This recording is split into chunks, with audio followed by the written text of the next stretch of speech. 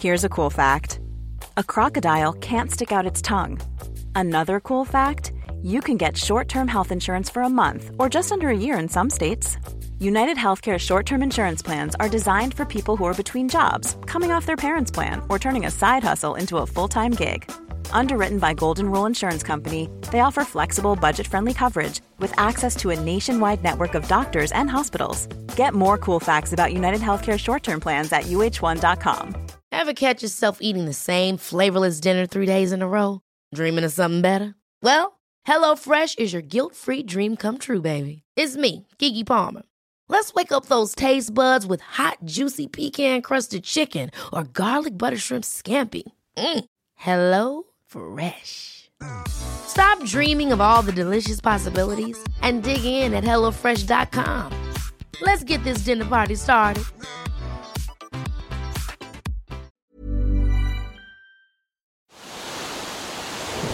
This is the Ocean Protect podcast, talking about the issues that face our oceans and what we can do about it. Presented by Ocean Protect, committed to change. Mark Pages, welcome to the Ocean Protect podcast.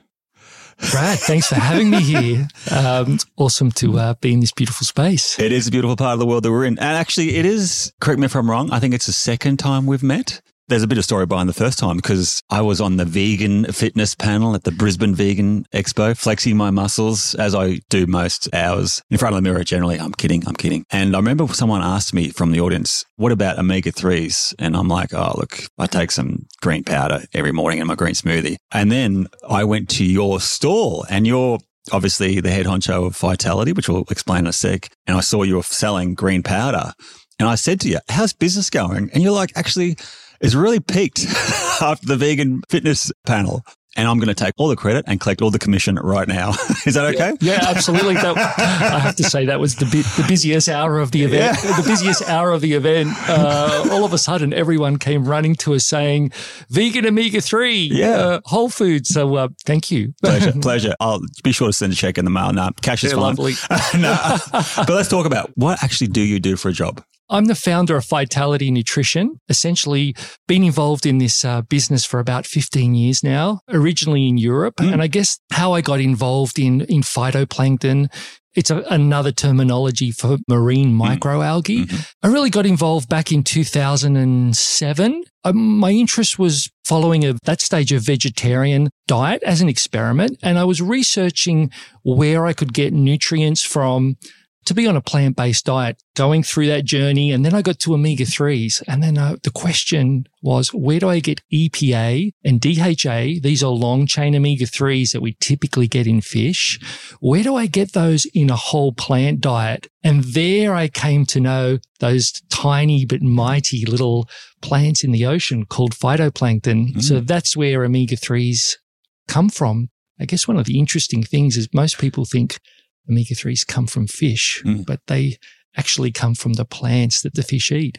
Let's define some terms first up. So what is phytoplankton? You said tiny little marine algae. Is that correct? Yeah, so phytoplankton, essentially some of the first biological plant organisms on the planet. So they come from cyanobacteria, which are recognized as probably the first biology to develop on Earth. So they're very primordial. We call it like ancient primordial food. And phytoplankton is essentially, I would say, the lungs and the food of the sea chain. So it's the base nutrient where fish and the sea gets its nutrients, not only fish, but coral and the whole sea chain. You mentioned omega-3s. Let's define another term. What are omega-3s and why are they important? Yeah, so omega-3s are long-chain fatty acids, and omega-3s aren't something our body makes. So we need to get omega-3s in our diet.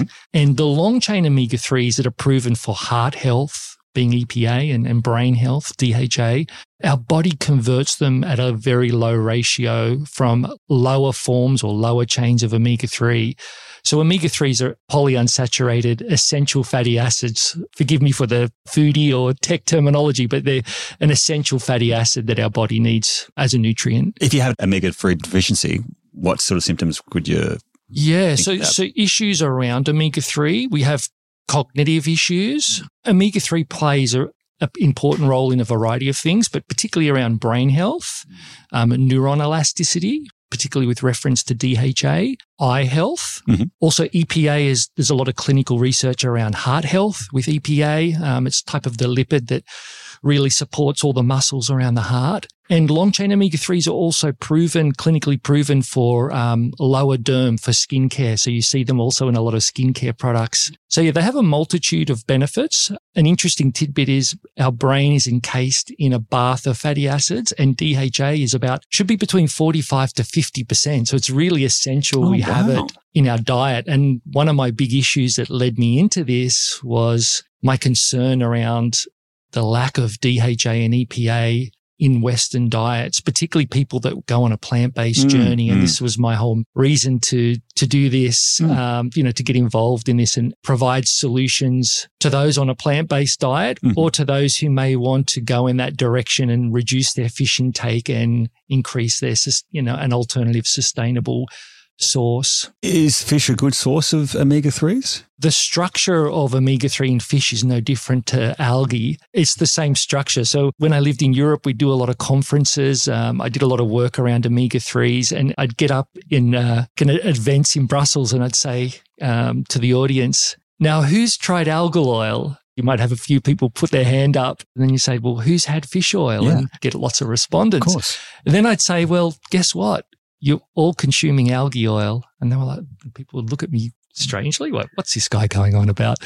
Fish oil is algae oil on a journey. When fish wouldn't exist without phytoplankton and algae, it's an essential nutrient that provides them with proteins, vitamins, nutrients, and of course, those omega-3s. Is there any problems with actually having fish as a source of your omega-3s? One of my concerns is the commercialization of fishing, particularly where we're going as a human society with regards to aquaculture. A role I took on in 2014, I was actually employed by the Dutch government under an innovation project to look at a project called Sustainable Salmon Feed. Approximately 65% of the total wild fish catch per annum annually, globally, 65% of that wild catch goes back into feeding salmon. So we're essentially killing 2/3, roughly, of the wild catch, killing fish to feed fish. And for me, I just thought there has to be a better way. These developing markets, India, China, they all want to eat more omega-3s as the science shows we should. But if we all tried to have an omega-3 rich diet based on the population of the planet, the seas would essentially be empty. There's a quota on fishing, but then the other issue is the sustainability of aquaculture. And I came across some serious concerns and issues around sustainability in aquaculture. One of our former podcast guests was a legend called Latara Para, and he told the story of his experience working on a Chilean aquaculture facility, and it was absolutely horrendous. I won't go into detail, but a lot of just diabolical, you'd almost call it slavery, but also the conflict and all the ecological damage. He basically saw firsthand, but I'm just keen to get your perspective. What are the catastrophic things that you're sort of feeling towards this aquaculture industry? There's a number of angles, from the poor nutrients they're feeding the fish, which has been exposed, to the detrimental effect we have on the oceans, what happens based on the way they fish. But let's just touch on a few of those points. So, my first concern is we have a quota on the wild fish catch. And if you look at omega-3s and let's say farm salmon over the last 30 years, when they first started farming salmon, we'd have approximately 20 to 30% omega-3s in the fatty acids in salmon. We're now talking less than 5%. So what's happening is they're feeding salmon soya proteins and proteins the fish can't digest. And that results in really low omega-3s in farm fish from a nutritional perspective, to the point in the UK where they're actually even talking about not making an omega-3 claim on the packaging on salmon in the supermarket because it's so low in omega-3. Yeah. Overdosing of soya proteins. Fish can't digest soya proteins. It's not part of their normal marine diet. Soya proteins are a terrestrial protein. What would happen is the fish would actually, their organs would combust and rupture from the inside. So there was this whole issue in the aquaculture industry. What are we going to do about these fish, their internal organs rupturing because they can't digest and process the soya protein? So there's an issue around basically fish being able to digest and consume those alternative nutrients that aren't normally in their diet. Now, there's nothing wrong with soy. Soy is a great product. If it's farmed well and good quality, it's more that fish, it's not part of its historical diet, so its physiology can't absorb it. So that was one issue. The other issue was like basically under these sea cages, when they put the fish out in cages, they create these dead zones. So what happens is the fish are staying in a central location in a cage, they're pooing and everything comes out and basically all falls to the bottom, and it creates this literally dead zone. It's like hell on earth. You look down there and it's nothing lives under there. And so this is like really unsustainable for the ocean, creating these dead zones from literally all the nitrates and phosphates that they're pooing out. Then we're dealing with synthetic ingredients. And this was found out a couple of years ago in a Four Corners documentary, the synthetic astaxanthin, which is a pigment that makes the salmon look red, you know, and in the industry, they'll say, how red do you want your salmon to be? We'll just add more synthetic pigment to it. And this was found out, I think, don't quote me on the year, but probably about 4 or 5 years ago, they found out they were using down in Tasmania synthetic colouring to colour the salmon rather than the natural astaxanthin, which is the red natural pigment that makes the flamingos beautiful and pink and red. Oh my God. So, you know, there's these issues on all from a nutritional quality, from a sustainability issue. And at the end of the day, humans, we have to eat this. So the question is this sustainable? Is it good for the planet? And is it good for our diet? Doesn't sound like it. Full disclosure, I'm plant-based. I've been plant-based for 9 years. How long have you been plant-based? I've been vegetarian since 2008. Wow, that's impressive. I lived in the Netherlands. My weakness is every now and then cheese. The Dutch do good cheese. But they have some quality vegan cheeses now. And yes, there are alternatives that could sway me all the way. No judgment against people who do eat cheese or eat meat or eat salmon or whatever, but I think it's going into some of those decisions around food choices with your eyes wide open. When you're talking about salmon rupturing, their stomachs rupturing. I mean, there's so many things I could unpack about what you've just said. Let's start with the salmon rupturing of stomachs. What does that even mean? It was not very pretty to see. I was at an aquaculture conference in 2014 in Spain, and it was one of the big issues. What you would see at this aquaculture conference in Spain I attended is like photos of, they basically cut the fish in half and see their organs rupturing. And I thought, this is not tickling me. Well, and it shouldn't be a surprise feeding a terrestrial food source, i.e. soy, to a marine species or a waterway environment. It just doesn't make any sense. And the dead zones, I have heard that before. And it's worthwhile noting that these aquaculture facilities, if they are offshore, like the salmon farms, which you see in Tasmania, the reason they're there is because they're absolutely pristine environments and they're generally destroyed, completely destroyed. Like I don't use that term lightly. Everything within the vicinity of these agriculture facilities is dead. Nothing grows.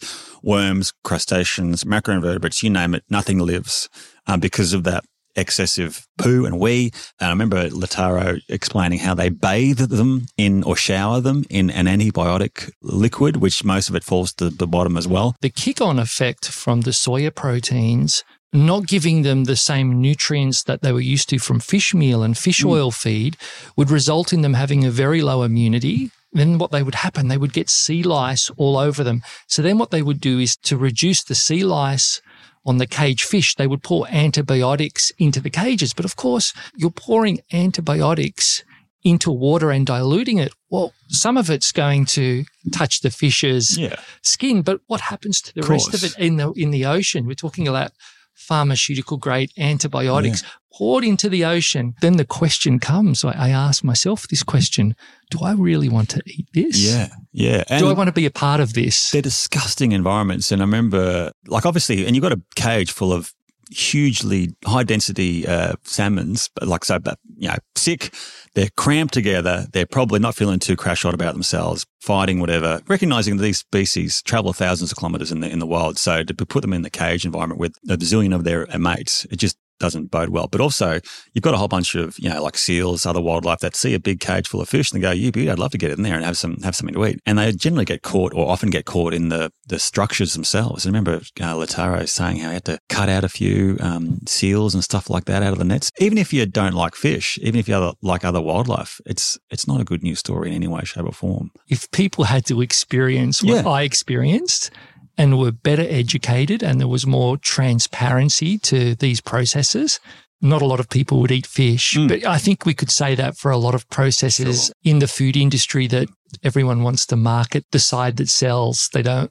so I think there needs to be more transparency around aquaculture. And it's amazing that they've gotten away with it for so long, recognising, I think in terms of all fish products consumed, it's about half of all fish supplied is from aquaculture facilities. More than that now. Much more, because the thing is we have this quota from FIFO, the global organisation that should regulate fish. We have an expanding population. So this aquaculture curve is going up rapidly, So we've just and these statistics are from a couple of years ago, but they still should be quite accurate. So we've got close to 65 to 70% wild fish catch to refeed salmon. Then there's about 5% other fish. There's about 20% for supplements and nutraceuticals, and then 5% for other applications. So with this population growth globally, you see the aquaculture curve go up. So I think aquaculture fish is 90+% today of fish consumed. Really? It's almost impossible to buy wild caught fish in a supermarket. You would have to pay like $80 to $100 a kilo to have wild caught fish.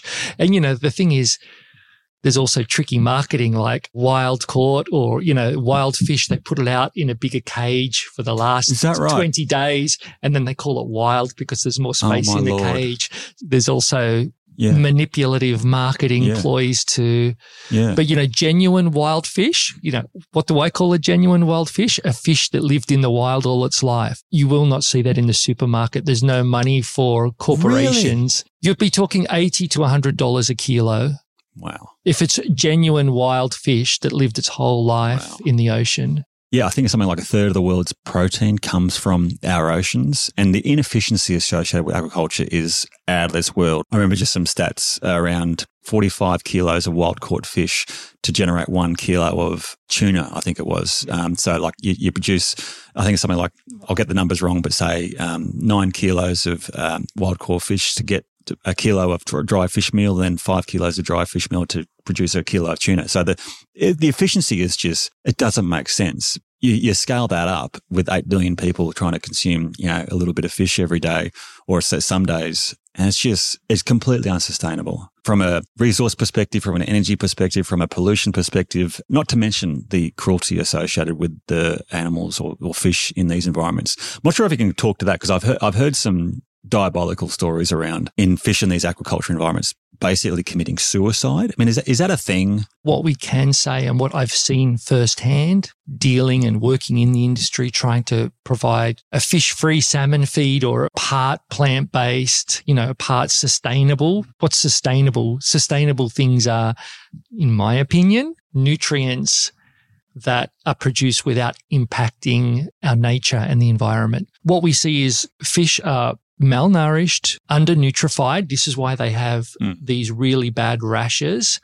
And a lot of, they call in the industry, the fish mortality rate is increased. So if you look at the fish mortality rate in cages, if you look at the last 30 years and we look at soya protein being introduced and yeast and soya protein, non-natural ingredients that they would typically have in the ocean, increase, and then you see the mortality rate, because it's a business, corporations are making this, so they count mortality. Mortality is dramatically increased over the last 30 years. So when you say mortality, you mean rate of fish dying before they become a product as such? Is that absolutely, yeah. So fish mortality, and they measure that at every level in the process, from larvae, out to tank. So they're measuring mortality, like percentage of fish or number of fish that die in the process of aquaculture. And that has rapidly, and I mean rapidly increased. Wow. In conjunction with basically diets that the fish really can't digest. Oh my goodness. That's scary to think about, isn't it really? This had quite an impact on myself personally, and this really led me to really continue on the journey of sustainable, ethical solutions to our omega-3s, because I thought, well, there has to be a better way. Well, why do we consume fish? This was my personal question. Why do we need to consume fish? Why do we need to be a part of this process? Once you understand, you can't go back.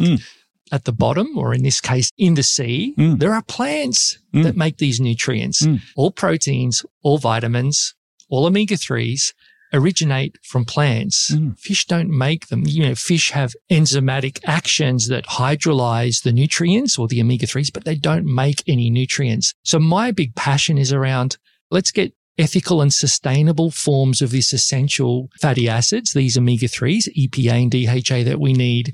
So what Phytality does is we basically isolate these strains and we scale them up in a controlled process. What we try and do is we recreate the ocean in what I would call a aquaponics meets hydroponics type of process. And we're not harvesting from the sea. The product that we make and we offer as an omega-3 solution, we're not competing with fish.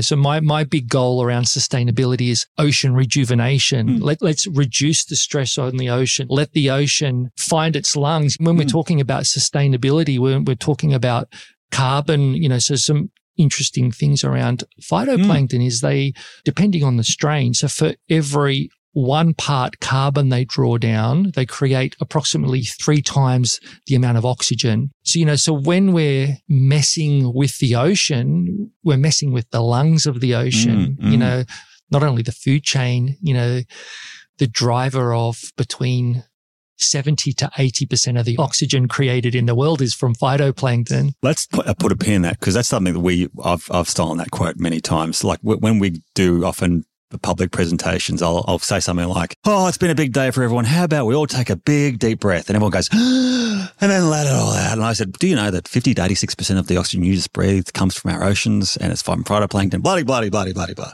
And it's incredible when you think about it. Like everyone thinks, it's our oxygen comes from our trees. It's like, yeah, the trees contribute a fair bit. But yeah, somewhere between 50 to 86% of our oxygen is obviously vital to our lives, comes from our oceans. But meanwhile, we treat the ocean like basically a toilet. We chuck in everything that we don't want, rubbish, sewage, whatever, and we take everything that we want, basically, and basically rape and pillage our oceans in the, I guess, mindset that it's good for us. And to your point, it probably isn't. Like, we're often consuming far more, I guess, fish than we probably need. The fish that we are removing from the ocean, whether it's from an agriculture facility or from wild caught fish, which sounds like it's even lower proportions than I thought previously. Yeah, it sounds like we don't need to do that at all. Like, I'm 9 years plant-based. If it's good for our neural function, if I'm omega-3 deficient, I would know by now, I would have thought. Touch wood, I'm pretty good, I think. I don't know. Thankfully, Brad, you know about the Phytality products and you're using them and you've educated full yourself. Disclosure, I have bought your product. I have been taking it for the last, since I met you, was that as a year about a year ago? Just over a year ago. And my hair is as luscious as it ever was. You don't have to convince me. There's obviously a whole bunch of people that will be listening and going, yeah, but fish is brain food. Fish is good for you. Fish is, like every Friday. We've eaten it for centuries. It's good for us, surely.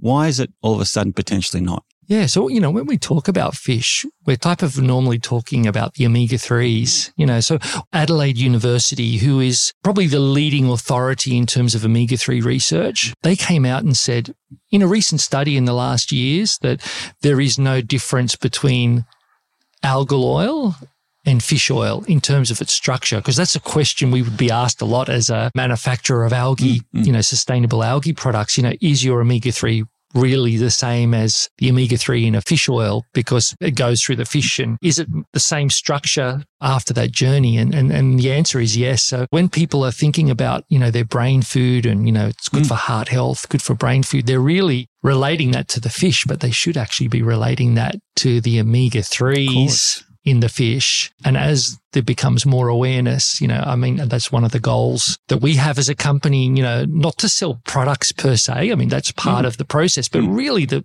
core foundation why I'm doing this is to educate and to take people on that journey where they can realize that there's another alternative. Some people may not want to stop eating fish, but hey, even if they say, well, we'll eat fish once a week and we'll take a plant-based supplement that gives us that omega-3s we need, they're already contributing to less impact and pressure on the oceans and aquaculture. And look, obviously the environmental reasons and ethical reasons are pretty straightforward. Yeah, less impact, it's far more efficient, it's less cruel, no one's harmed in the process. But from my perspective, the key thing is it's cleaner.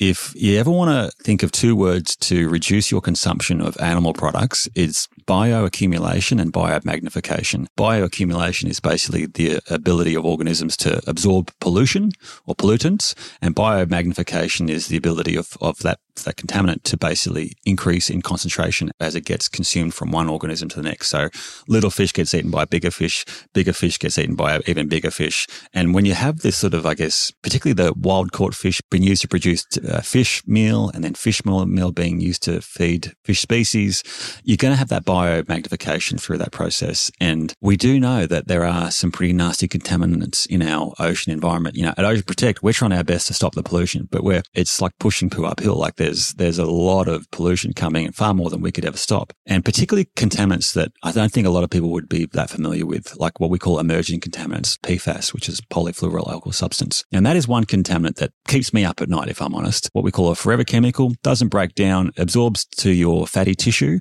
which is exactly the sort of stuff that people seemingly want to eat in a fish. Oh yeah, well I want high fat stuff coming out of my fish oils, for example. And that's exactly the thing that I don't want to eat because of that biomagnification issue around PFAS.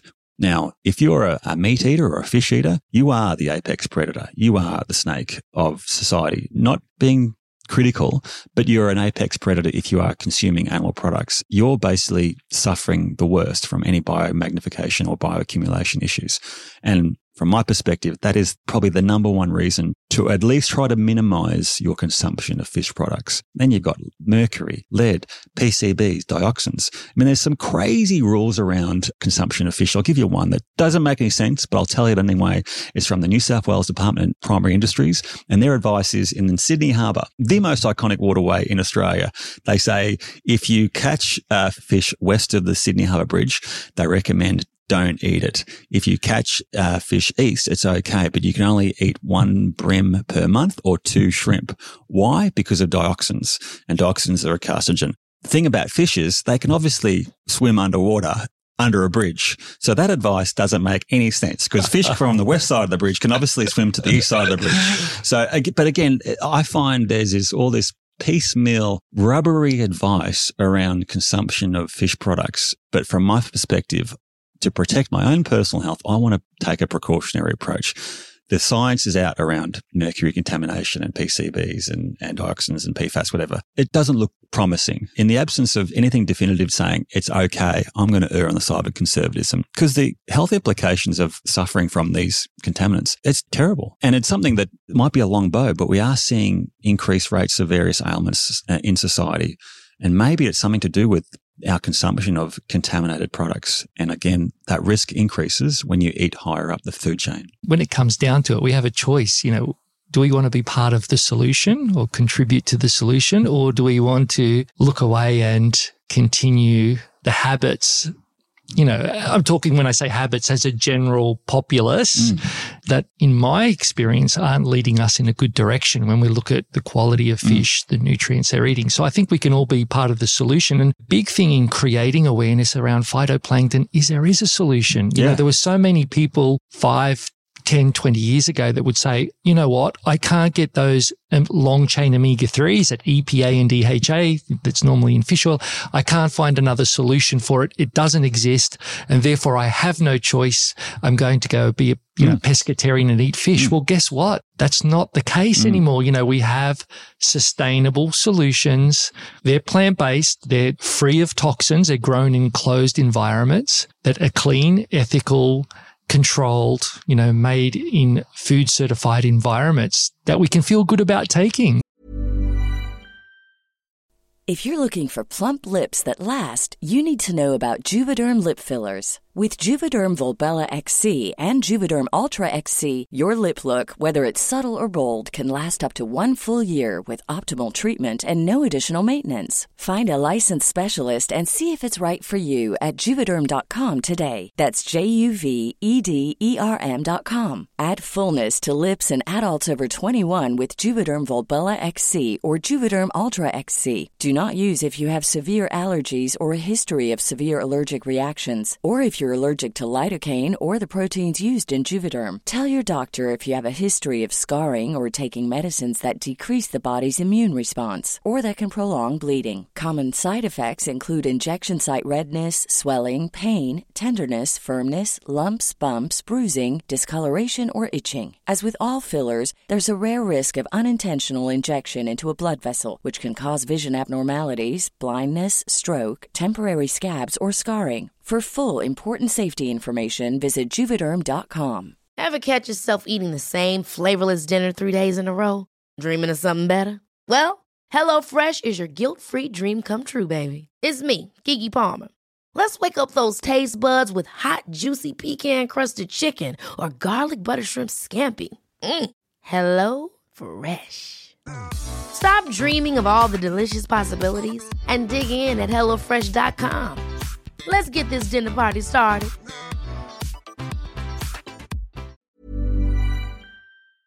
So just clarify, how do you guys make or produce this phytoplankton? Yeah, so basically we isolate these microscopic, we're talking 3 to 4 micron is the size of the types of phytoplankton that we grow that are rich in omega-3s. We isolate them from the ocean and then we test them in a lab to make sure they're the strain that's safe and good for human nutrition.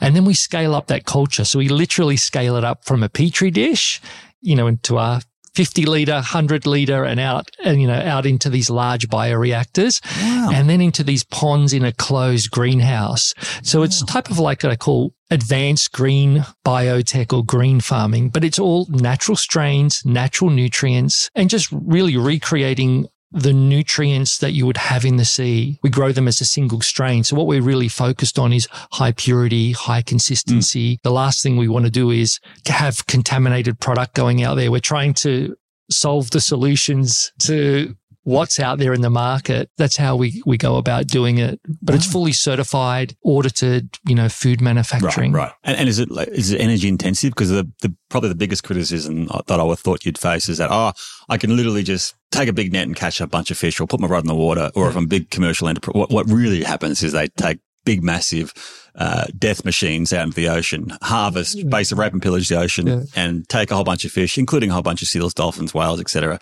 bring it back and just cut it all up and feed whatever other fish.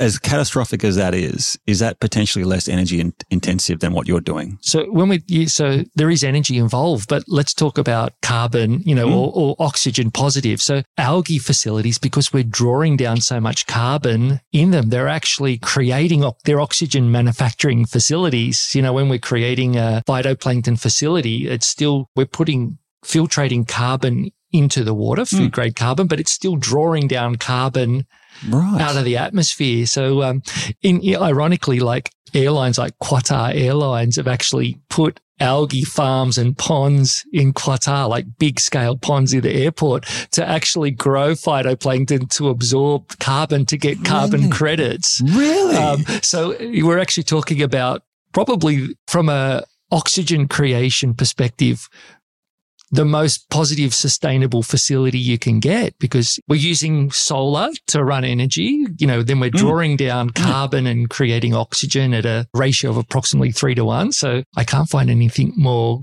environmentally friendly than growing phytoplankton. I don't want to know how much money you make out of selling phytoplankton, but there's 2 business opportunities here. There's a lot of money in carbon credits, and often they're as dodgy as the proverbial, but I think you could be on a winner. The other business opportunity that I think you're missing is you could be selling pure oxygen. These phytoplankton must be producing a lot of oxygen. If you can can that or bottle it, it might be really handy in a place like, areas like in Canada, for example, where they can't breathe the air, literally. How do the phytoplankton create oxygen? So these microscopic plants, they cell divide. The types that we grow are single-celled plants. So every time they cell divide, they let out oxygen. They're closed cellulose cell wall, and they're letting out oxygen as they keep cell dividing. And so we're talking about a plant that basically from cell division to a mature size is anywhere between 24 to 72 hours.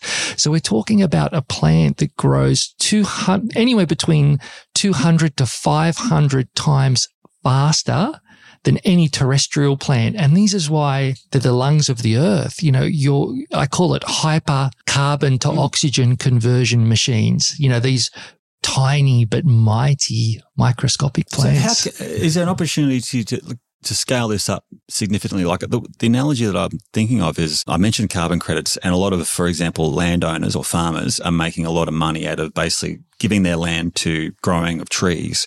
Now, tree growth takes a long time, whereas you're saying the growth of phytoplankton happens obviously far quicker, absorbing a hell of a lot more carbon in the process. Is there an opportunity for you guys to make $1 gazillion or someone to make $1 gazillion out of basically having these growing on a mass scale for carbon credits? And obviously in the process producing a phytoplankton. Yeah, absolutely. So part of the redefinition of carbon credits, I think it came out in the last few years, the whole industry's better understanding all the biology that, converts carbon to oxygen. So phytoplankton, I think increasingly is going to be seen as part of a business model. Okay, we're going to create ponds and we're going to grow phytoplankton, and this is the biomass output. I think people are genuinely going to see, it's going to be a part of the economic model that allows for the more rapid onset, the feasibility and more rapid onset of phytoplankton. I mean, the way I see the future, there's multiple, the future is not set, but I see a future where as people cotton on to the health benefits and the sustainability benefits, it'll really, really pick up a lot of steam in the next 5 to 10 years. And obviously your focus is on food grade phytoplankton, so obviously has to be in a fairly controlled environment. I'm also thinking back to our oceans, which ideally will be far better protected by, eating less fish and all that sort of stuff. But is there anything we can do to sort of, I guess, protect or improve the health of phytoplankton in our ocean environments? That's a big question, but I think leaving the ocean, Earth has been here for billions of years. It's naturally evolved. And my concern is the impact that we put on the Earth and the ocean in particular. It's literally a dumping ground for humans. It's a one-way relationship. We dump in there when we want. But, we're not giving back. It's a one-way relationship. So the question I have is the chemical runoff, this increasing aquaculture and these medicines and they're putting in that go into the sea. This is all having, in my opinion, the global sum of everything, modern industrialization is having a real impact on the sea and, and the ecology of phytoplankton. And it's super dangerous because if we lose phytoplankton, if that ecosystem crashes, I mean, it sounds like a big comment, but literally the world is over. When we started looking at the research like 20 years ago, they would say 50% of the oxygen's created by phytoplankton. And then it was 70%. And I think MIT recently come out and said 80%. Well, the latest figure from the EOS is now, they're saying it's 90%. Right. So we're learning more and more that actually phytoplankton is a critical part of the human story. So, so I think going back to your comment, Brad, I just think we need to put less stress on the ocean and let it rejuvenate itself. It knows it has more history in dealing with itself for millions, billions of years before we started abusing it through the industrial revolution of the last couple of hundred. And just to confirm, the phytoplankton that, like you said, produces between 50, potentially 90%, potentially more of our oxygen, that phytoplankton in our oceans, basically, is it only within the very top sort of layer of the ocean environment? So based on the surface. So obviously it needs to receive sunlight to grow and thrive. It's basically just only that first centimetre, I'm guessing. The majority of it, yes. Wow. So there's some great studies on this. So the majority of the phytoplankton is on the top layer, say a metre. But when we get down to like 1 foot or 30 centimetres, that's the highest majority. And there are different phytoplankton that are slightly lower, but it's much lower density because we need, phytoplankton is the symbiosis of the synergy of biology and light. So biology and light in water. So we get that high photosynthesis at the top layer where the ocean meets the light. So that's why it's so close to the surface. And phytoplankton works in symbiosis in some ways with seaweed. So phytoplankton is catching doing all that photosynthesis and absorbing that photosynthesis on the top layer, like say a meter, and then starting to draw it down, and then seaweed under that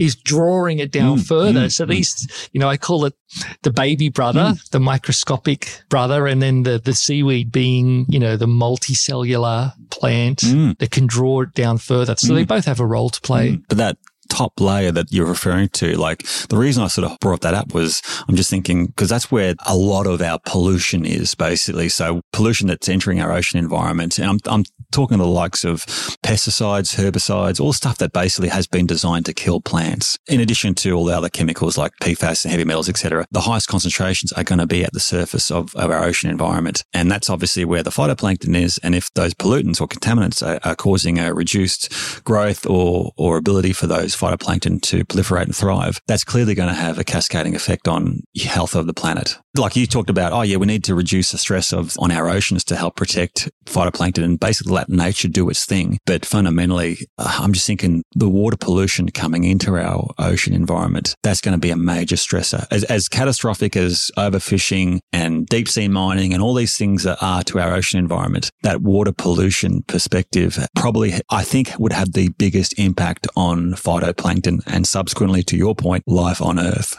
Absolutely. So I can tell you from our experience, I was involved in probably the largest phytoplankton or microalgae phytoplankton project in the world in terms of wastewater cleaning. It was a project called Allgas, funded by the EU. It was like 3 projects that they funded to do wastewater treatment. What we saw is there was a village called Cadiz in the beautiful south of Spain, and we basically took the wastewater, they filtrated it, and then they took it out into this area that were these old salt basins, and we tried to clean the water. We used phytoplankton as a way of cleaning, a natural process for purifying and cleaning water. And it did a reasonably good job. We used chlorella in that sense, which is a really good sponge or absorber of different toxins to clean water. But what we did see in that experiment is different strains of microalgae or phytoplankton would just get killed.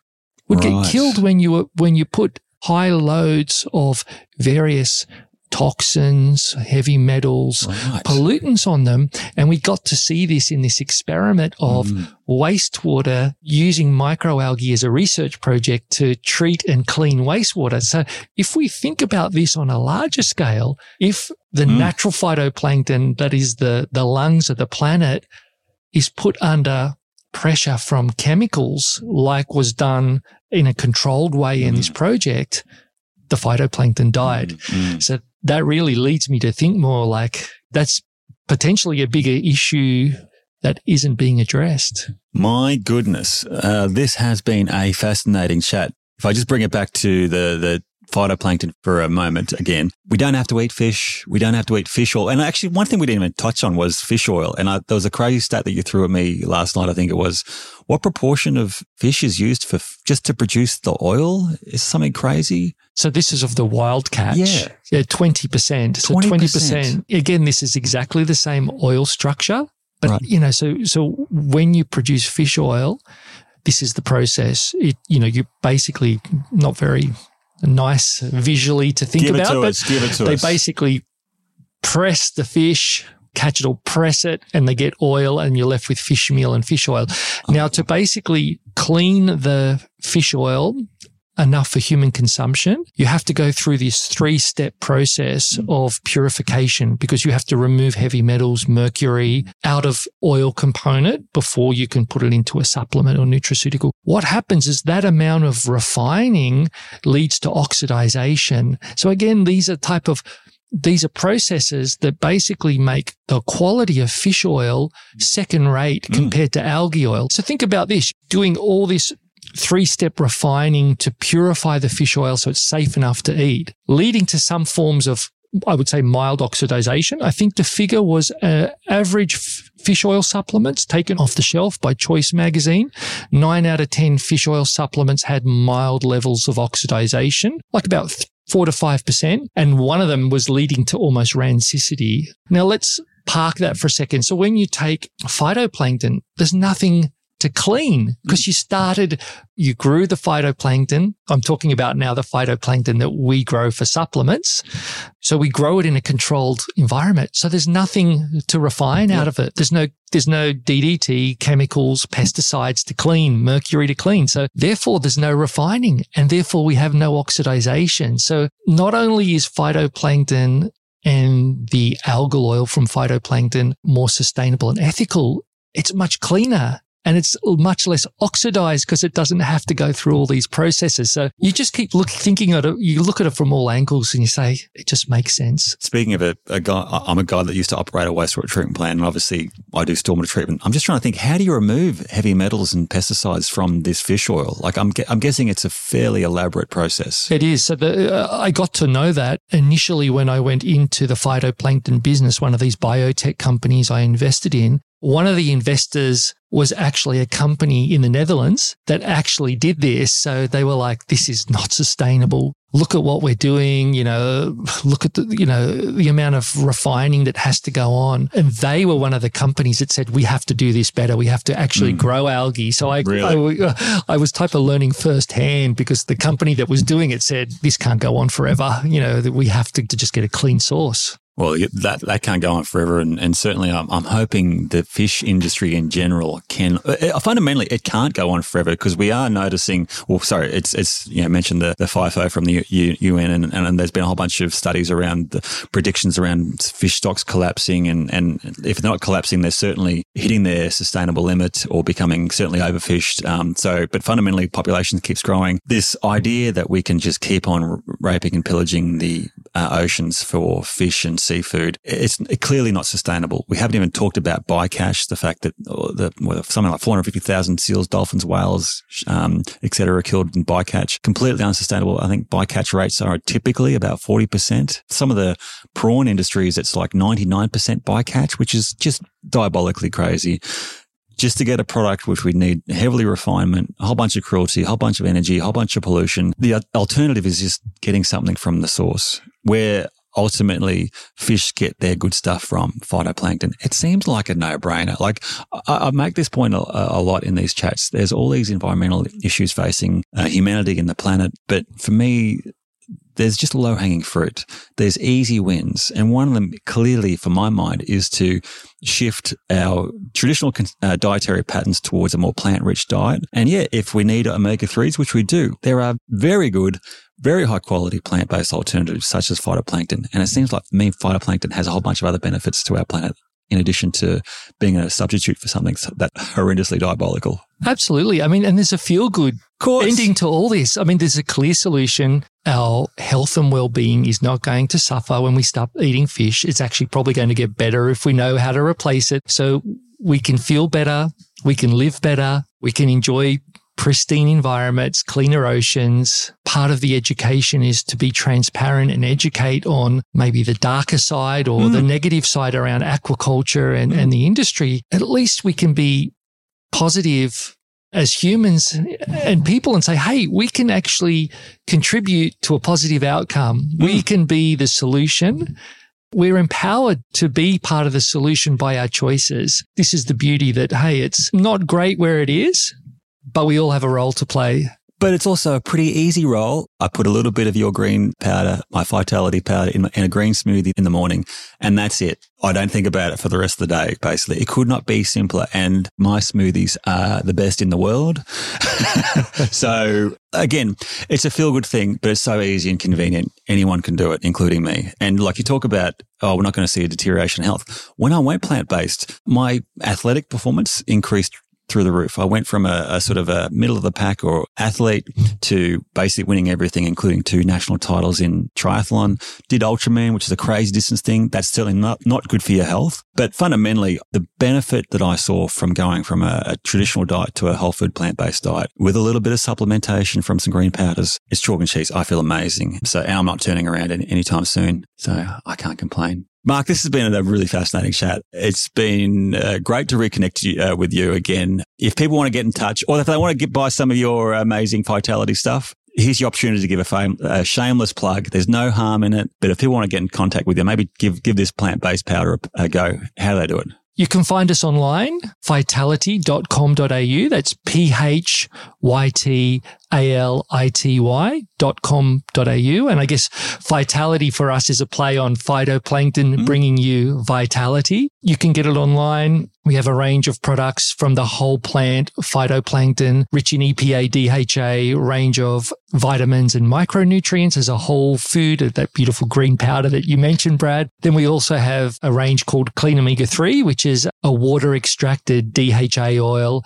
It's a nice clear oil that doesn't smell fishy. So, a lot of vegetarians and people even that do have fish, they say, I don't want something that smells and tastes fishy. So we've actually got a very organic process to refine the oil, remove the saturated fatty acids. So it's this, nice, odorless and tasteless algal oil. So you can find that online as well. And we're also in a lot of health food stores around Australia. So pop into your health food store and ask for it, or go to vitality.com.au. And we'll include that as a link in the show notes. But Mark, thanks again for your time today. It's been wonderful chatting to you. And all I can say, keep up the great work. And I look forward to seeing your enterprise take over the world. Thank you, Brad. It's been a pleasure. And thanks to Ocean Protect and you for having me on. I love the work you guys are doing out there and love to chat more in the future again sometime. Sounds good to me. Boom, boom, shake the room.